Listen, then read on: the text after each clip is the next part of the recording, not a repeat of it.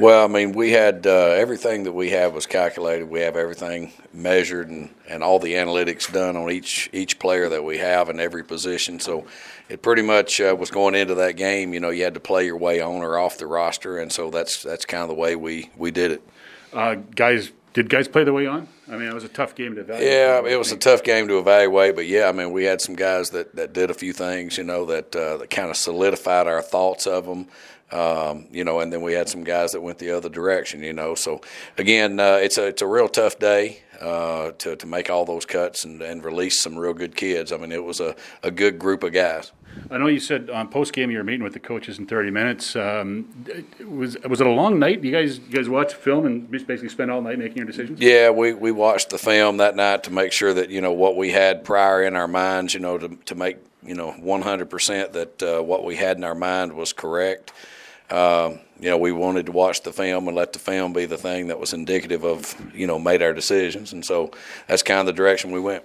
I wanted to ask you, going back to the start of camp, are there guys that are on the team that you thought might not make it, guys that aren't that you thought would? Are there guys that really surprised you either way? Yeah, I think there's people both ways that have, you know, that we had a thought of one way and it ended up being exactly opposite, you know, and I think that happens every year. You have kind of in your mind, you're thinking a guy's one thing and they either do something positive or negative in the games.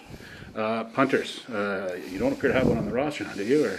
Well, our kicker can punt, so I mean he was I think he averaged 45 yards a few years ago. So again, we're going to be on the look for a guy that can also do that, and we've got guys on our roster that can, if need be, they can do it. So is the plan to go with Sergio for now, though? Yes, it is. Yep. Okay.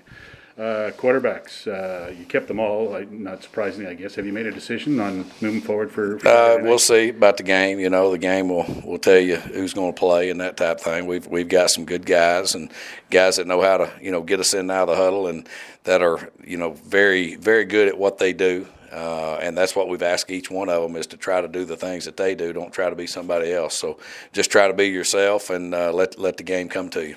How does the week change now for you guys? Well, preparation-wise and everything. We're in game week now, and so we've got to, you know, slow things down and make sure what we've got's, you know, 100% accurate. And we're going to get a ton of reps, just like we always do. But we're going to be on and we're going to be off, and try to be as fresh as we can come game day. A lot less guys in the field. How much more manageable is that for the coaching staff now? Yeah, it was really strange when you saw the meeting room.